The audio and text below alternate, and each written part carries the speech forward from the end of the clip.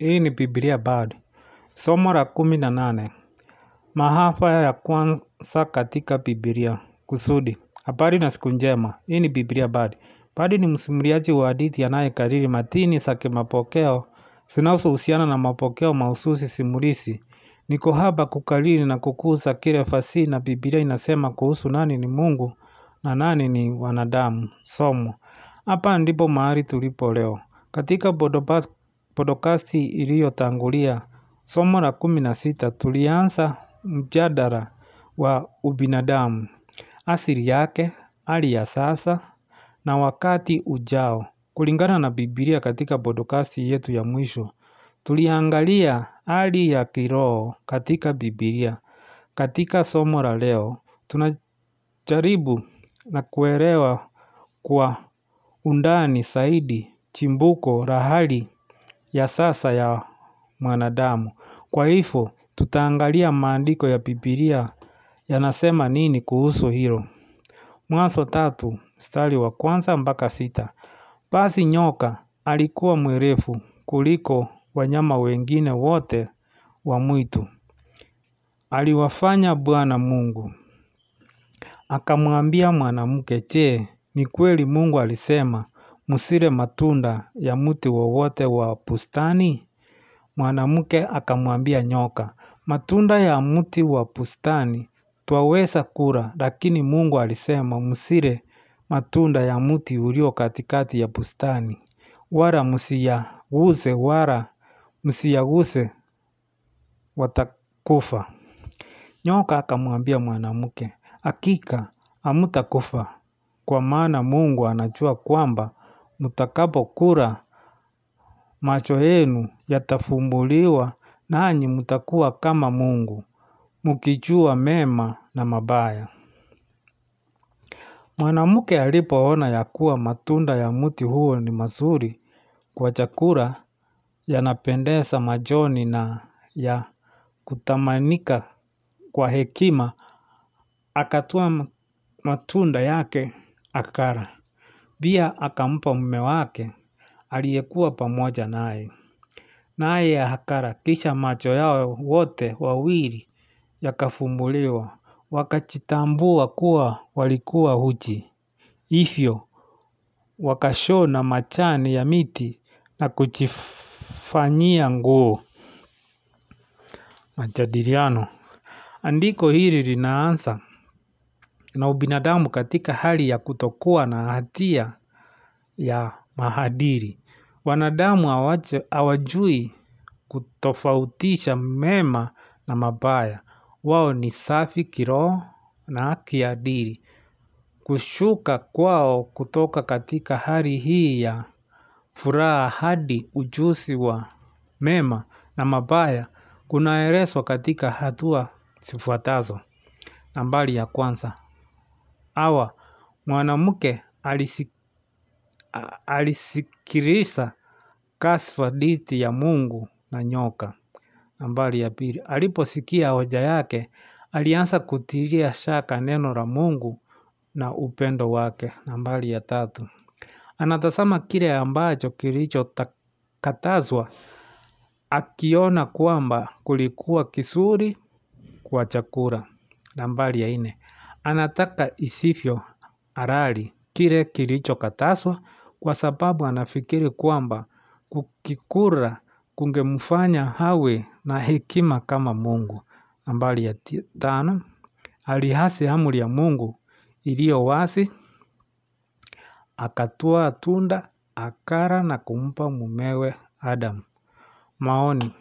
Orodha ya hatua zinazotupeleka katika kutomtii Mungu inabaki vile vile leo. Dini zingine zinaendelea kudai kwamba ukifanya yale wanayosema utafanana na Mungu kwa hekima na nguvu zako nyingi.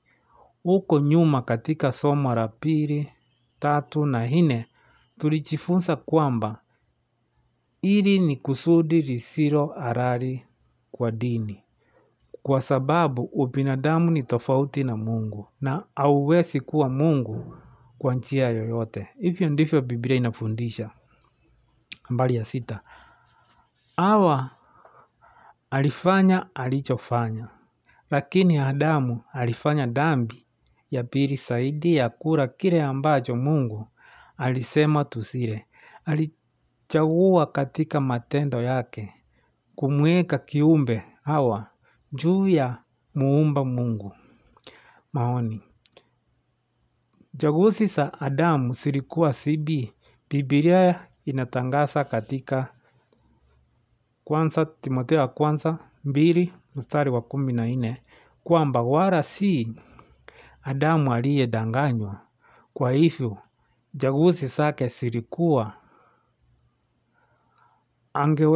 angeweza kukataa kuvunja amri ya Mungu pamoja na Hawa, asile tunda pamoja naye kisha yeye tu afe, au angeweza kula tunda hili na kufa pamoja naye. Vyovyote vile, kumbuka, hajui kifo ni nini. Unaweza kuwa mwaminifu kwa Mungu na kumpoteza, au angeweza kutomtii Mungu kwa makusudi na kuteseka na hatima ya kifo pamoja naye. Vyovyote vile angechukua sura mbaya. Hizi ni njia mbili za kuangalia chaguzi alizokuwa nazo Adamu.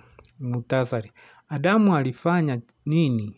Hadithi hii ya mwanzo wa dhambi pia ni aina ya hadithi ya upendo wa kwanza.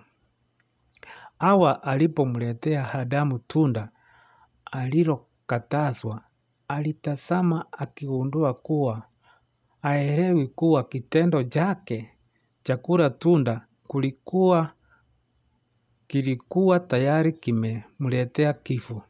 Chochote kile, alijua kwamba tayari alikuwa amepoteza na alikuwa na uamuzi wa kufanya.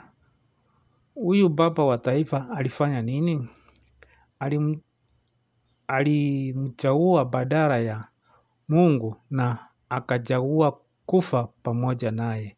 Adamu alipotazama Hawa kwa mara ya kwanza baada ya Mungu kumfanya kutoka katika ubavu wake. Mwanzo 2:23 inamfafanua akisema, huyu sasa ni mfupa wa mfupa wangu na nyama ya nyama yangu. Hii ndiyo njia ya maandiko ya kale ya kusema kwamba Adamu alimpenda mwanamke ambaye Mungu alimfanya kama kwamba alikuwa yeye mwenyewe. Adamu hakuweza kufikiria kutengwa na Hawa. Kwa hiyo alipomtazama akiwa amesimama mbele yake, tabasamu zuri usoni mwake ikamnyooshea lile tunda lililokatazwa kushiriki, akalitwaa na kuamua kuhuma ndani yake. Alipofanya hivyo, andiko la Mwanzo 3:7 linasema, macho yao yakafumbuliwa wote wawili. Wanadamu walihisi maana ya kutomtii Mungu. Hii ni fasihi. Biblia bado haiwezi kusema ikiwa hadithi hiyo ni ya kweli kama ilivyoandikwa au hadithi ya kufasihi inavyotumiwa kueleza kwa nini ulimwengu huko jinsi tunavyoupata.